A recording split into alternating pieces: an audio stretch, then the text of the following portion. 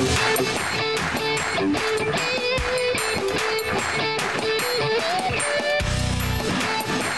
evening and welcome to Dirty Secrets of Small Business. My name is Jack Mancini and I'm here with my partner Adam Sunhalter. We've been partners for 15 years in the field of business coaching. We have a company called Maximum Value Partners. The purpose of our visit here tonight, we're here every Wednesday night at 7:30 p.m., is to talk about dirty secrets of small business. We're going to conduct a lot of discussion built around the how question. That's one of the key questions that plague every small business owner. And we deal with small business owners, and we define that as a business owner who has from 1 to 25 employees. And with that, I'm going to talk. What am I going to do? I'm going to introduce you to my partner, Adam Sunhalter. Tonight we have a great show. We're going to be talking about political correctness and all the plagues and wondrousness, although we find that side of the ledger pretty tough to find. But we're going to talk about it, see where it goes. And we'd love you guys to join us, whoever feels strong enough about it. What do you say, Adam? Absolutely. We have, as you said, a very fun, interesting topic, something we've covered before on the show in a certain measure, but it's one of those topics you can't cover in just a simple hour. And there's a lot to it, and you're invited, as Jack said, to be part of the show as always. There's lots of ways to get a hold of us. You can get us live here in the studio every Wednesday, 7:30 p.m. Eastern to 8:30 p.m. 440-946-9468. Again, 440-946-9468. You can tweet at us. Our company page for Maximum Value Partners is at MaximumVP. For Jack Mancini, you can get him at JackMMVP. And for me, you can get me at Adam Sunhalter, at Adam Sunhalter. Also, email is a good way to get a hold of us, radio@MaximumVP.com, or go to our website, MaximumVP.com/how, H-O-W, as Jack was talking about. The how questions, there's a form that will come up. You can submit your question or comments, and we'll be able to get those on the air as well. So let's jump into this. The topic we want to talk about tonight is how do you eradicate political correctness? And I think like many things, the whole concept of political correctness really comes from a good place. I think many things do. I think most people, for the most part, are good, well-intentioned people. Well-intentioned, yeah, I would agree with that. But things often get lost along the way, or the meaning of it, or how things are originally started to where they end up. And so, spent some time trying to put together like a pros and a cons list about political correctness, what could be really good, and I got to say it's about a 5-to-1 ratio of bad to good in terms of cons. Good? That's not bad. I thought it would be more like 25-to-1. Well, I have trouble too because even some of my pros, I can put some cons right on them and give the cons flip side. This is it, but piggy bank. Okay. Yeah, Hey, let me give you a definition out of Webster Dictionary. All right, about political correctness. Oh, wait, you talking about Webster, the show from the 1980s with Emmanuel Lewis? That Webster? No? Yes, that's the one. Webster? You nailed it. What did he say on the show? I want to hear about this, Jack. This is his definition. All right. Okay, political correctness. Conforming to a belief that language and practices which, and this is key, and I'll go over this again, which languages and practices which could offend political sensibilities, such as sex or race. Those might be, there are more, but just take those two as an example. Okay, they're saying those should be eliminated. Let me read this again. Hold on. I heard politics, sex, and race. Is that the definition? That's correct, though. All right. Politics, sex, and race. So this would be a great show. I'm looking forward to this, Jack. Right, conforming to a belief that language and practices which could offend political sensibilities should be eliminated. That's could offend. Could and should, huh? Could offend. Should be eliminated. Should be eliminated. So okay. That's the goal of these well-intentioned people. And as noble as that is, we got 300 million people. I don't know how many adults, probably 300 million, close to it in this country. Everyone has an opinion, and they've been feeling more and more empowered to express their opinion in crazy ways. Crazy by my definition, I'm sure by their definition, not crazy. So what happens is we get a whole bunch of, the feeling is chaos. If everyone can be offended, how in the world can I say anything to anybody? I mean, really, I mean, just the way I talk, just the inflections, the words I choose, the way I say it. It's impossible to walk down the street and basically not be offending somebody if they so desire to be offended. The fact that you're walking around with a smile on your face, Jack, people wonder what's going on. What's he smiling about? That's right. What's he so happy about? They'll definitely feel offended with that because I'm thinking something about them that I shouldn't. Right. So political sensibilities. That was the term. Could offend political sensibilities. A belief that language and practices which could offend political sensibilities should be eliminated. So I can't, so you get these things that it doesn't really mean anything. The idea of political sensibilities is what? As it relates to politics, as it relates to just interaction with other human beings? Two examples, sex and race. Those would be. So if we're saying the language and practices, we may offend somebody along the lines of sex and race. So if I go back and I watch some stand-up comedy from Richard Pryor in the 70s or Eddie Murphy in the 80s, that would right now be politically incorrect because it would be offensive on those fronts. That's correct. People would. I have one big quote, but wait. Okay, I'll get to that in a minute. Okay, you're absolutely right. People in that audience today would be offended. And if they're offended, what's the recourse? I got a bunch of questions. We can mix them up. Okay, what's the recourse if you're offended? Okay, that's a big one. And who determines political correctness? Is there the Nazi police, if that's the right word, or is it a more angelic police? Is that a good thing or not? Who sets the standards? I don't know. I mean, I honestly don't know. Yeah, if there's anybody out there who knows, I'd love to hear from you because I don't know. That's for sure. Yeah, sure. Give us a shout, 440-946-9468. I don't know, Jack. It could be a combination of the media, however we define that, between radio, television, printed media, and then the idea of social media, which is a big one, too. I think there's been a lot of power for social media. When things kind of get out there, people will react because at the end of the day, anybody, even guys like you and me, Jack, and we can have a voice to whoever and put it out there, and it'll be heard and kind of make things start to happen and start to create a viral effect where people start to kind of glom onto something, and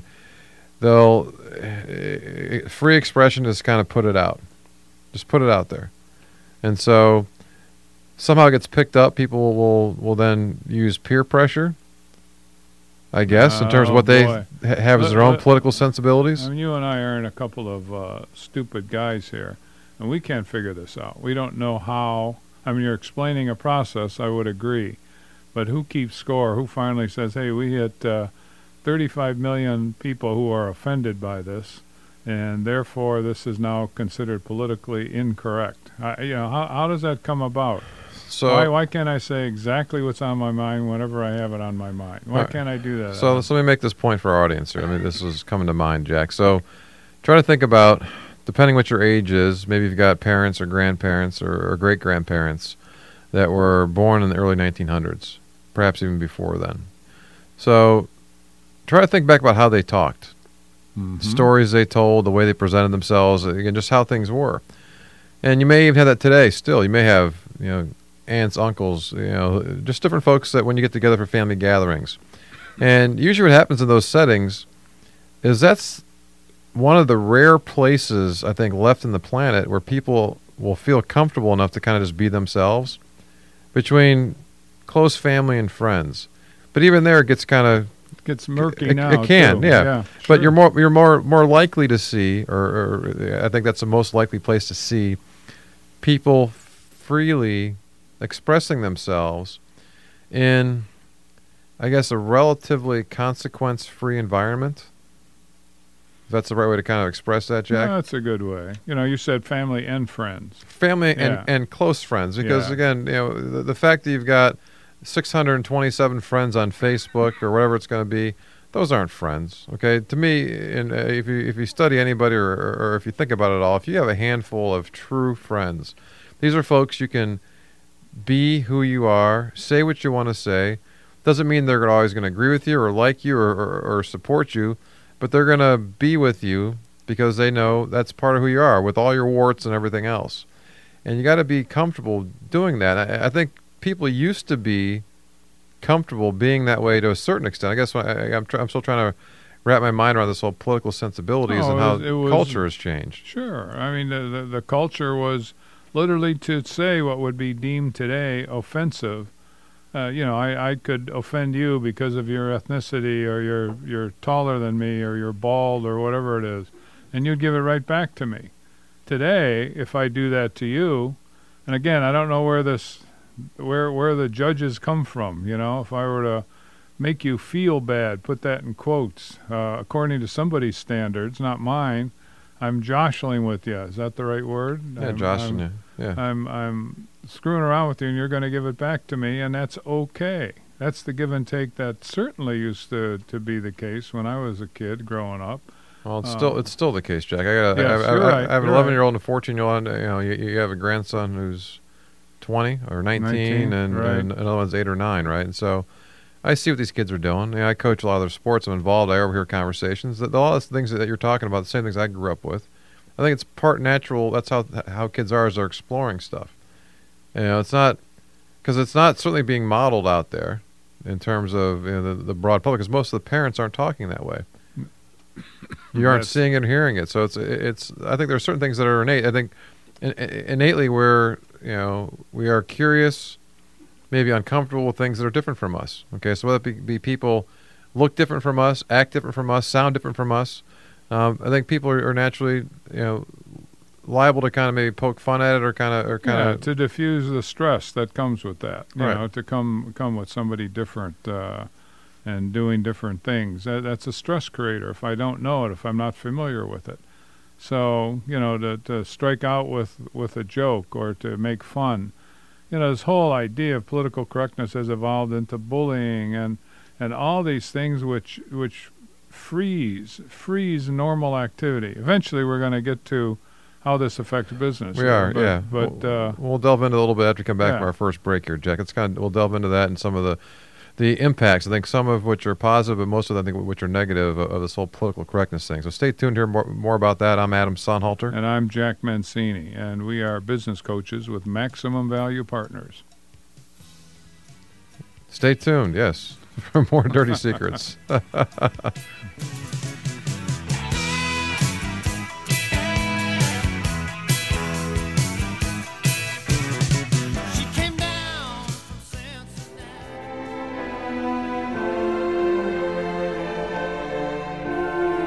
Welcome back to Dirty Secrets of Small Business. I'm Adam Sonhalter. And I'm Jack Mancini. Hey, and I want to thank all you listeners out there tonight.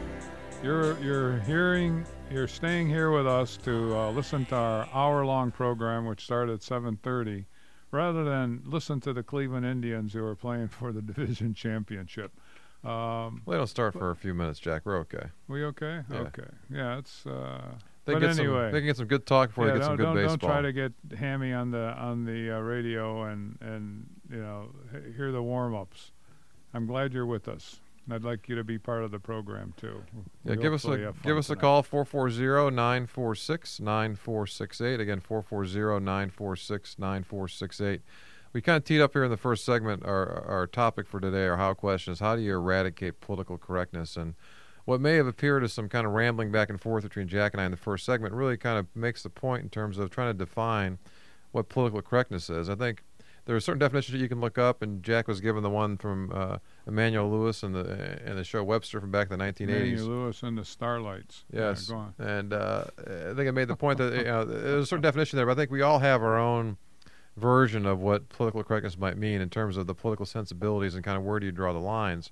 I guess as I try to look at some of the pros and cons of what this is trying to achieve, I think one of the pros it does achieve is kind of giving you pause before you speak a little bit. So somebody's going to say something, and maybe if your natural reaction is just kind of the first thing on your mind, just kind of spit it out. To perhaps give yourself a couple seconds to pause and say, okay, how do I want to say something? That could be viewed as a positive way in terms of trying to assess your audience in terms of who you're talking to.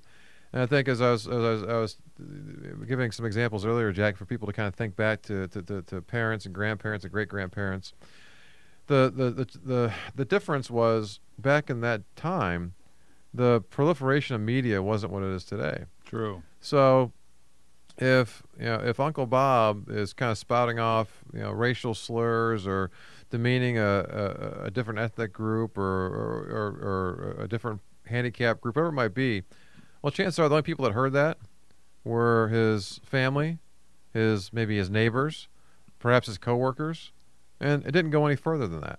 I don't know. Way back. Well, it depends on how far back you want to go. Go back 100 years, back to the early. Oh, certainly. Everyone kind of thought the same way. I'll bet you 1 out of 5,000 would be offended with the stuff that went on. Well, my point is, it wasn't like all of a sudden it's going to be talked about. The circles of influence that people had are very different than they are today in terms of our connectivity, right? You're absolutely right. To use historical standards.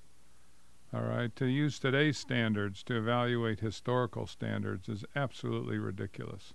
So the world that existed certainly 100 years ago, even 50 years ago, is altogether different than it is today in so many ways. Well, how about the world that existed about 525 years ago? 525 years ago.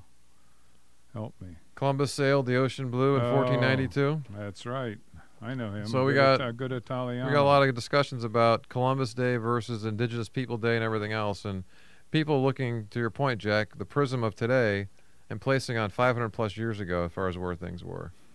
Okay, and so the way people acted with things that were done, much like what's going back, people go back and look at the founding of this country over 200 years ago, the fact that most folks were slave owners.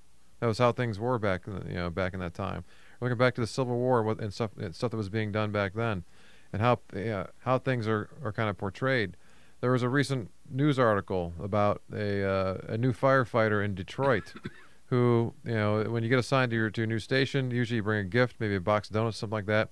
He decided to bring a watermelon for his comrades. All right. Something a little bit healthier, nice right? Hot July day, sure. And wouldn't you know it, he got fired. He got fired for bringing a watermelon to work, Jack. Why in the world? Well, I'm not. Well, I'm never surprised, but the stated reason was that about 85-90% of his coworkers are black. Oh boy! And they quote, I was reading something on social media, and you can look this up on social media or online and see it, or we'll put some stuff in our podcast notes about it. But they said, hey, this goes back to an article or the way that black Americans were portrayed back around the Civil War time, and they talk about watermelon and fried chicken. And it's like, I love watermelon and fried chicken. So what? How is that offensive? My point is they're going back to 150 plus years ago to kind of bring up today to a guy who's simply having an act of trying to kindness to bring to his fellow workers or something. Hey, it was a ginormous watermelon, Jack. The thing was this big. I mean, I'm pointing out, it's like 3 feet long. It was huge, a nice little bow on it and everything else. So he's trying to do the right thing and be a little different, and. Maybe he has a watermelon farm. I have no idea. But here he is, and he's getting fired about it.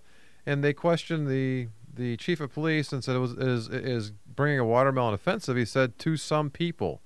So to your point, Jack, if I'm going to offend some people, and the consequence of that is going to be I'm going to get fired for it, well, what's likely to happen? And this is one of the negative things of political correctness. Well, I'm likely to not only not will I pause before speaking, I may not speak at all. That's right. Well, even your example, there. I'm going to guess. This is purely a guess. There was none of his buddies in the firehouse complained. It was somebody worried about political correctness and taking a preemptive move to squelch any possible consequences that could come from such a silly thing.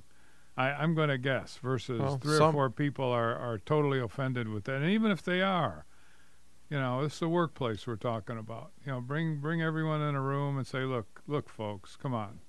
This is being carried along too far. And it is, for something like that. That's absolutely silly. No offense meant. No offense should be taken. No, I'm sure everybody in our listening audience knows a fireman or two. Okay, my father-in-law was a fireman for 37 years. And these are men and women who go running into burning buildings and everybody else is running out. And so they face death pretty much every day. They aren't sure if they're coming home after that. And so they have a pretty high stress job compared to most of us. And so part of the way they help to deal with that is through a lot of humor and joshing around of each other. Okay, it's a very jocular group in terms of how they deal with stress, because it's a very high stress job. And so to come in and josh around with stuff like that is very normal. Even if it's joshing around versus being serious, like, okay, so that's just part of the culture, right? That's right. And so we're trying to get everybody into the different pockets and groups have different cultures and ways of doing things. And so if I'm not offending anybody, I'm probably not saying anything of consequence. So if I'm not saying anything of consequence, why am I speaking at all? What's the point? Bringing a watermelon in isn't too much of a consequential act, You wouldn't think, but I'm trying to think, okay, what else should I or should I not do? That's the whole point. Yeah, we freeze up, and so we say nothing, right. So again, that's why as I try to think about the positives, a positive of political correctness being kind of pausing before you speak, taking it to an extreme like this. Well, I'm not going to say anything. I'm going to pause and let's put a little business spin on this thing in terms of being in that work environment. Because this is a work environment, Jack. Here he is excited to come into a new job. You put all the time and effort into training to become a fireman. It's not easy to do that physically. You got a test to pass. Okay, so it's a big deal. And all of a sudden, snap of a finger being taken away by this gesture.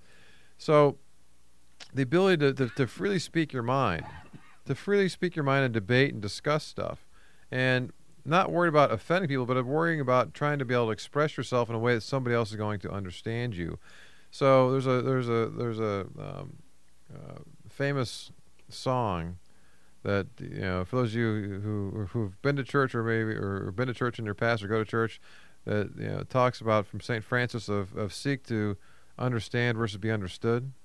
So most people don't try to understand somebody.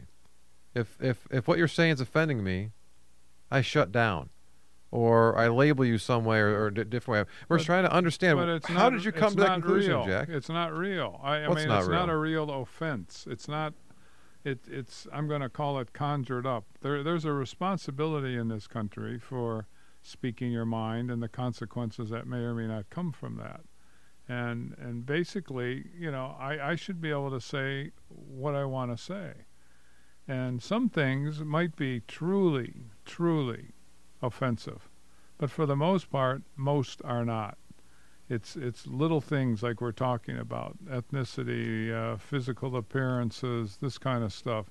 And what'll happen, especially with the frickin' news media, they'll take one example. There's billions of interaction activities between people during the day.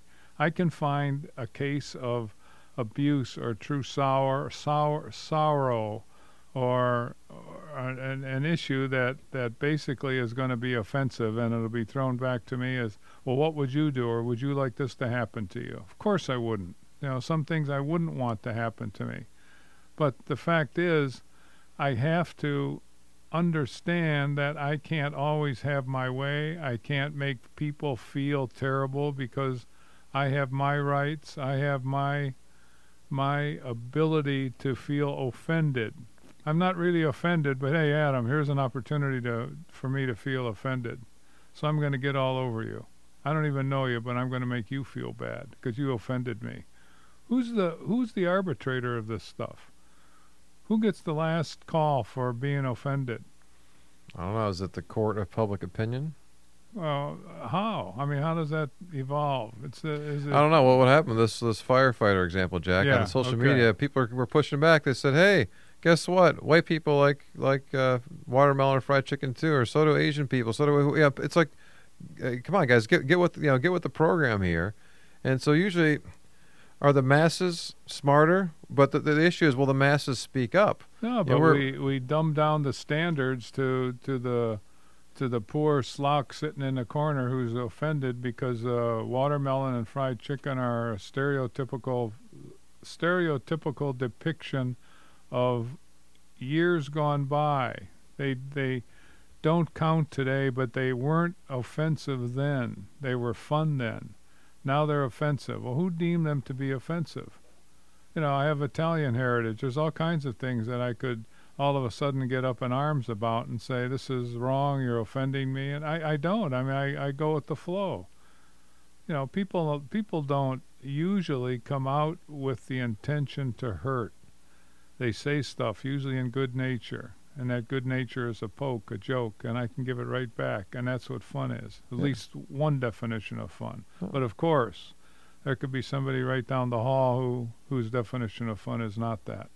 And therein lies the problem with much of what's going on in our culture today. So there's a process. We're coming up to break here in a second, Jack. But there's a process that growing up, as I was referring to earlier, which we both of us went through. I think most everybody listening went through, and my kids are going through right now, which helps to thicken the skin a bit.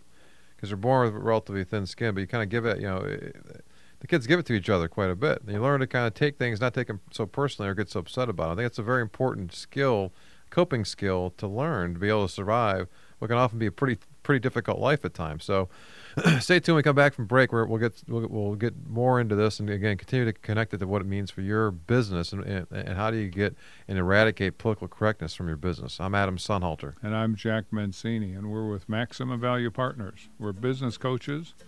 We help owners of small businesses defined as 1 to 25 employees get unstuck from a state of how. Stay tuned for more Dirty Secrets of Small Business on Integrity Radio, WINT 1330 AM, 101.5 FM, and online at WINTradio.com. Now I don't know. I don't know. I don't know. Welcome back to Dirty Secrets of Small Business. I'm Adam Sunhalter. And I'm Jack Mancini, and we are business coaches with Maximum Value Partners, in case you haven't been listening or just tuned in. And I guess if you weren't listening, you are just tuning in. That's right, by default, you're right, Jack. Maximum Value Partners. We help owners of small companies, 1 to 25 employees, get unstuck from a state of how. There's very little we haven't seen in our 15 years of coaching. That's all right. We always welcome you to be part of our show here. We're live every Wednesday from 7:30 to 8:30 p.m. Eastern. You can get a hold of us here in the studio, 440-946-9468. You can tweet at us at MaximumVP, at JackMMVP, or at Adam Sunhalter. Email is radio@MaximumVP.com, or hit us up on the website, MaximumVP.com/how. So lots of ways for you to be part of the show, whether it be today's show or future shows.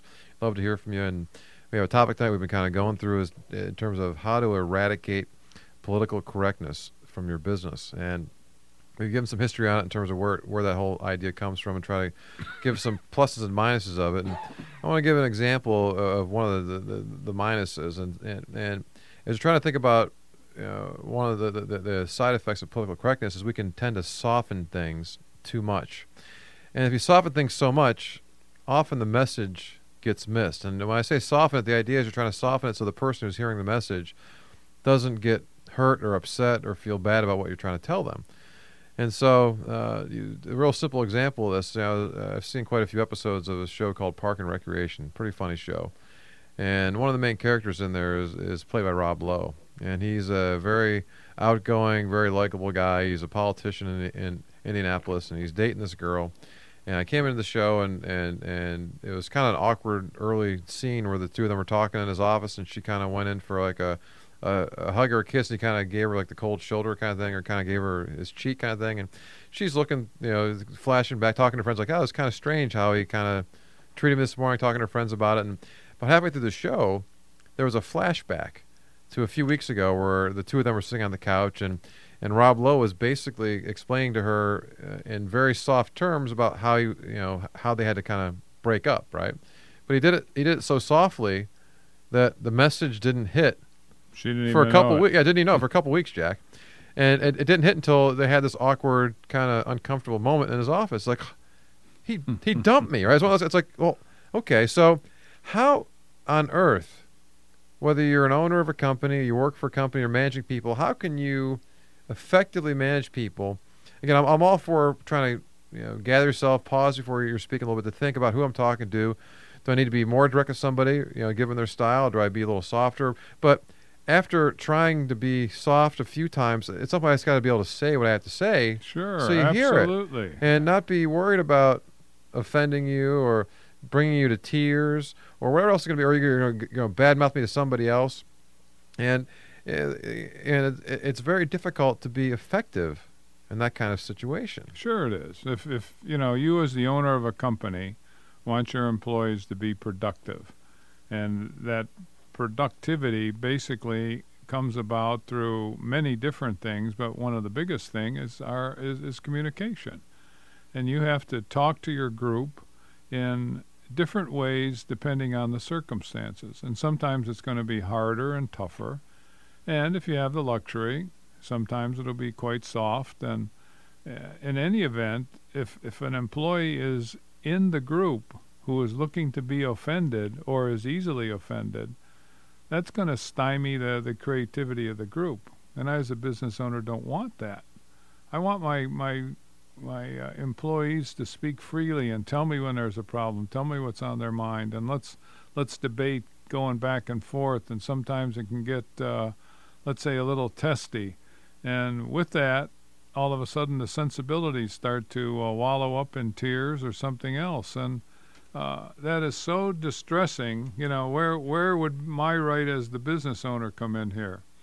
Does the least or the most weakest chain in the link or link in the chain basically determine who gets gets all the pity and gets all the accommodations? And what do I do as the owner? Have to stand back and just walk out of the room, or be pilloried, or be something that it's wrong.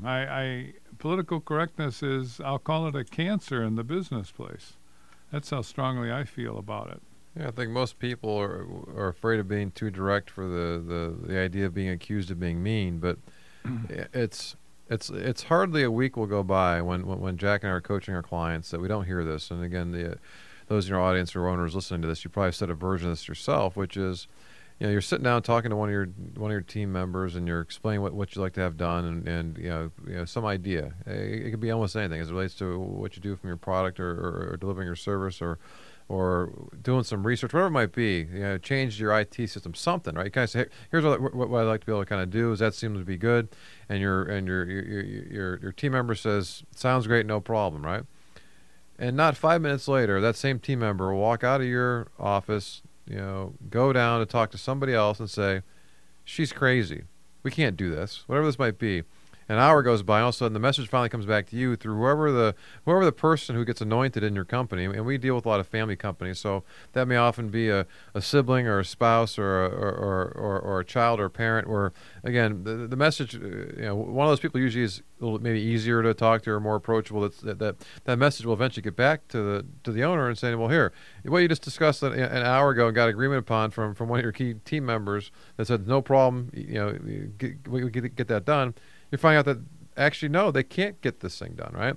Well, how does that happen? How do people just sit and lie to my face about what they think's going to be done? Well, they don't want to offend you, or they may not worry because there's lines that are always being crossed here.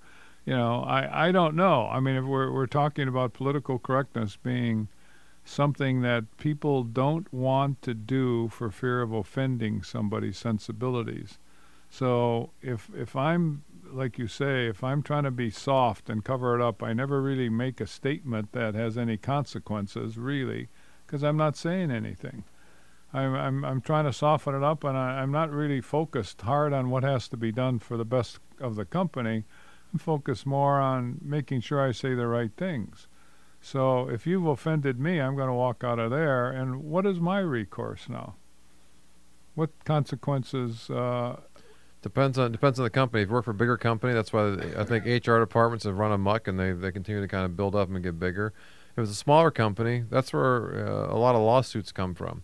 Also, people will sue for wrongful termination, discrimination, whatever it is. Guaranteed, out of the 1 million+ lawyers that exist in this country alone, you can find somebody, Jack, that's willing to kind of take on your case to be able to sue your current or former employer. Sure. Whether the case has any merit or not, but to kind of get it with the idea, hey, we'll try to get some sort of settlement, get an insurance company to pay off, something to get me taken care of, or at least get me by with. The justice system will take care of that. It'll balance everything, right? I mean, isn't that what it's for? Isn't that the? That's the idea. I think I was telling you earlier, about a year ago, a little over that, Google was sued in a class action suit.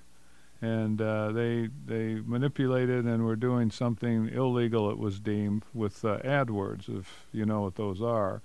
But we had used AdWords in the time period that was in question here, so we filled out a little form, and we're waiting for our settlement. We were abused by the system, and there was a big class action suit, millions of people involved around the world, and we got our check today. And you know what our check was? What do you think it was? I don't know if you heard me. You might have. I did. I guessed $12. That was my guess, Jack. And Adam was pretty close. He's pretty good with that stuff. It actually was $11.32. If I was on the Price is Right, I'd be off the show because I went above the number. But I was close, okay. Yeah. But we know the lawyers will get tens, maybe hundreds of, I don't know if hundreds, but certainly tens of millions of dollars for settling this class action suit and doling out the victors' winnings here, if you will, to us to come down to an $11 check. Right. That was worth it, boy. Boy, worth it for the lawyers, right? And, yeah. You feel better, don't you? We showed Google, didn't we? Yeah, the tens of thousands of dollars you spent on Google, it's fantastic, isn't it? Well, let me come back to my pros and cons list here, Jack. I know the pro. One of the pros is of political correctness is it protects people from getting their feelings hurt. And then I kind of thought about that a little bit. Like, okay, well, let me ask you this: what's wrong with being offended, or upset, or feeling pain or discomfort?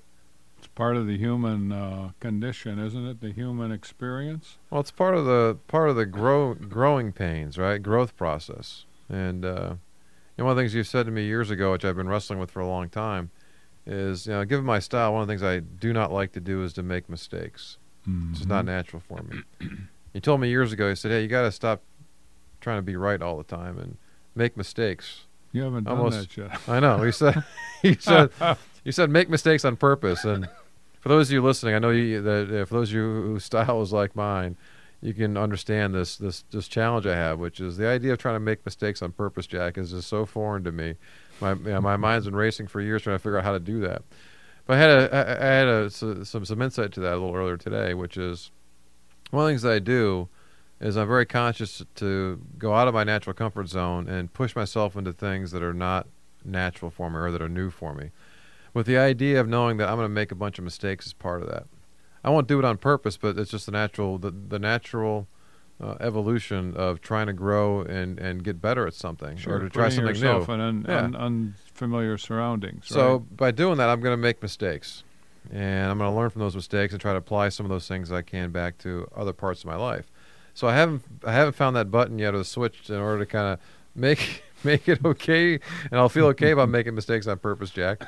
But I was like, it's important to have that. It's important to understand. Okay, if somebody's offending me, to try to understand again, to seek to understand before being understood. Help me understand where you're coming from, that you're making a statement like that, Jack. So let me understand where that's coming from, and that's not encouraged today. Not at all. It's encouraged to shut people down, and unfortunately, one of the very big challenges, and again, with the teenage son, soon to be teenage daughter, I'm trying to deal with this in the age that they're growing up in, is a lot of the interaction or the conflicts that happen do not happen face to face.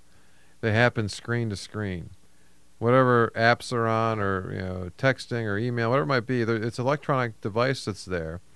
And it's amazing things that get said that two human beings sitting across the table from each other would never say to each other, get typed away and are captured somewhere, some server somewhere, for basically ever. It's there and recorded, right? And you and I can have a fight, Jack, and say awful things to each other, and then get beyond that and move on. That's right. But if all of a sudden it's down in writing, it's here, and the rest of the world's watching, or things are happening, all of a sudden, how do you recover from something like that? Hey, you said blah blah blah, blah on date. Oh, okay. Well, I was very emotional in this, and because we're human, we get emotional. So what? I want to be offended, and I'll continue to be offended. And you're a bad guy, Adam. How do we? Yeah, I don't know. I don't know. So much is evolving in the culture today, and it's spurred on by the huge gap. There's a huge gap. Things are changing so fast that we can't, as a culture, keep up with it.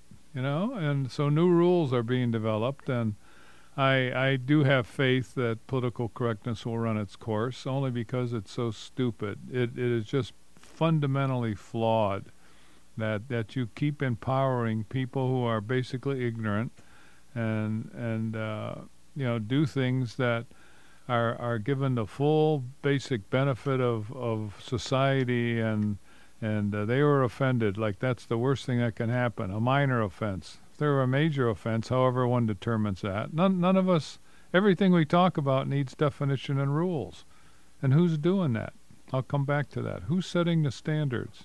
Well, I have no idea, Adam. Why don't we finish up? We have a break coming up here, Jack. When we come back from our break, our last break of the show here, let's talk about how do we change the world? How do we influence the world to make this start to happen? Okay, so stay tuned to hear more about that. I'm Adam Sunhalter. And I'm Jack Mancini. Yeah, join us, and let's change the world together here, folks. Stay tuned for more Dirty Secrets of Small Business on Integrity Radio, WINT 1330 AM, 101.5 FM, and online at WINTradio.com.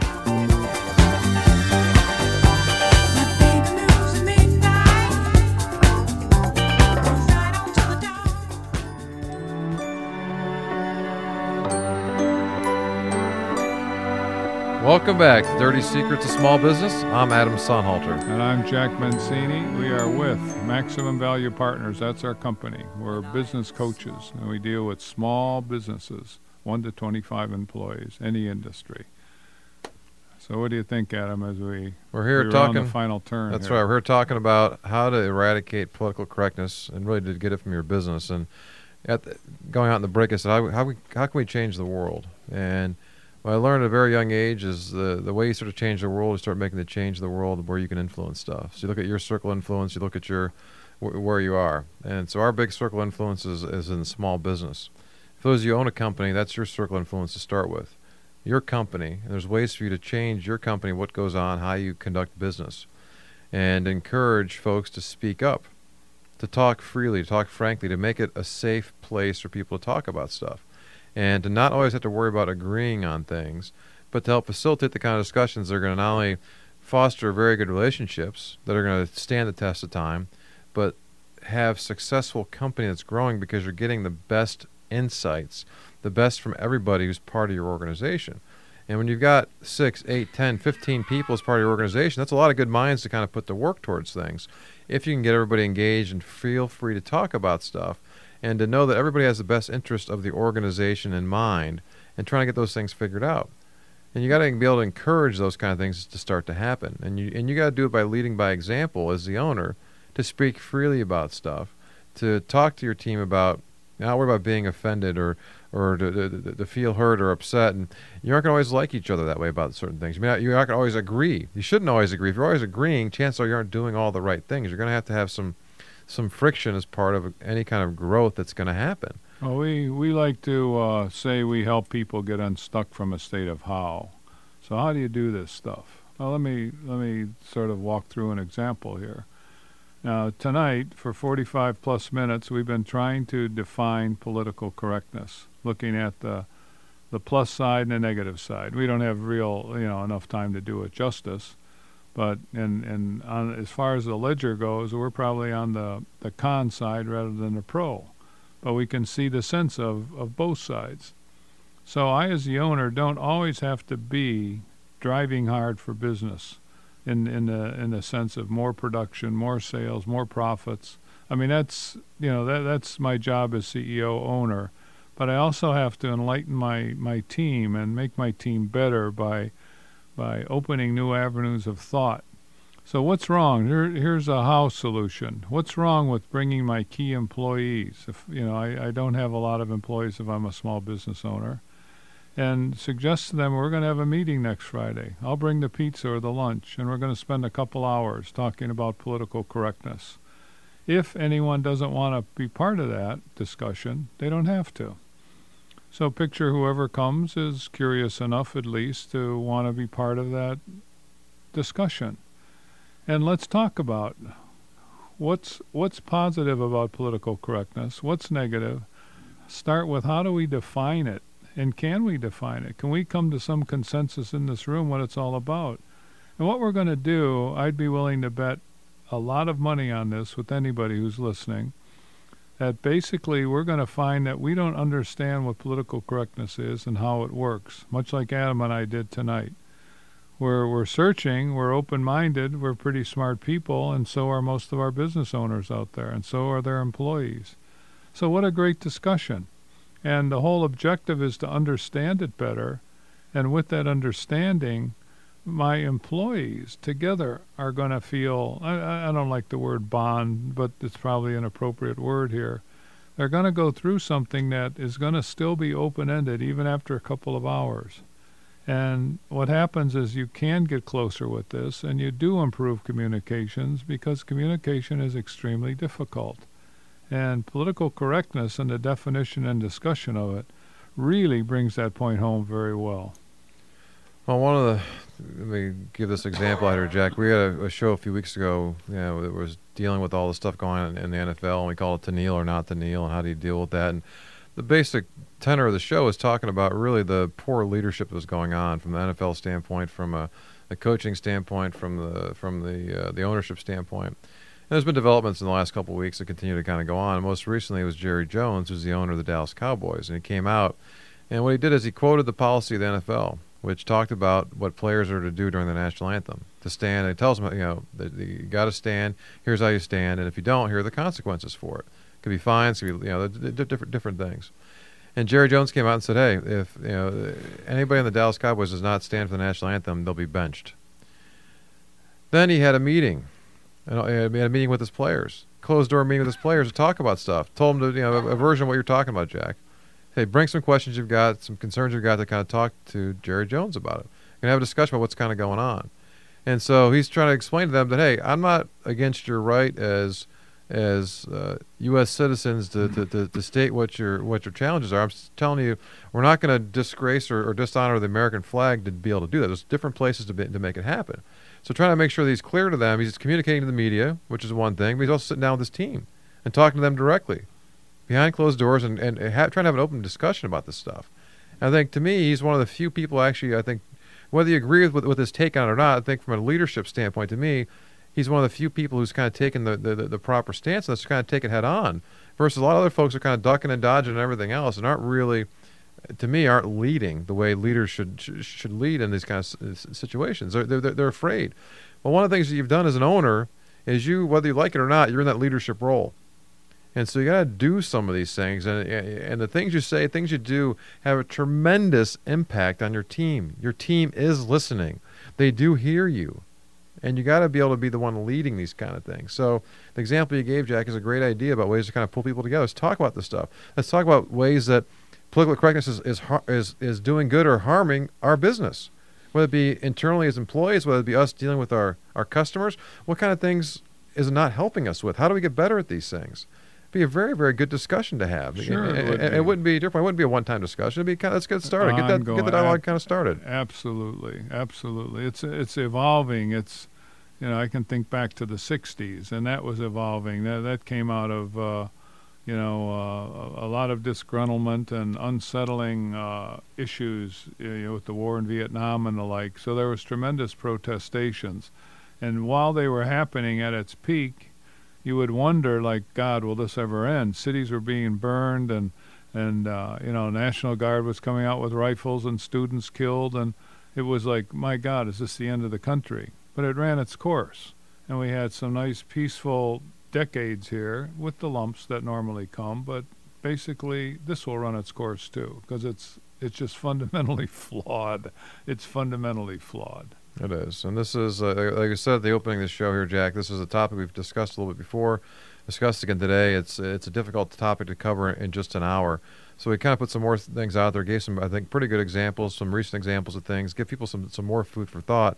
But the real key message here and encouragement as we're talking to the owners of the businesses is to start to have these kind of discussions as part of your company. Because the benefits of having open communication, to talk about a lot of these things, give people a safe haven outside of maybe their closest friends and families, to be able to go to the workplace to have this kind of discussion, I think is very, very important to the growth. And that's how we're going to change the world. We'll start with changing our world, which will then impact the folks that they're dealing with. That kind of go from there, Very good point. So I want to thank you for joining us in this week's edition of Dirty Secrets of Small Business. We invite you to tune in every Wednesday from 7:30 to 8:30 p.m. Eastern. If you have questions before our next show, you can email them at radio@maximumvp.com. Hit us up on Twitter at MaximumVP, at JackMMVP, or at Adam Sonhalter. Or give us a call, 877-849-0670. Hey, we really enjoy our clients and we enjoy our listening audience. So glad you're here tonight, and hopefully we'll see you more often. If you missed any part of the show, check out the archive programs on WINT Radio, or go on to iTunes and you can subscribe to our podcast there and leave a review when you're there. So learn more Dirty Secrets of Small Business next Wednesday, 7:30 p.m. Eastern. Hey, thanks for listening on Integrity Radio, WINT 1330 AM, 101.5 FM, and online at WINTradio.com.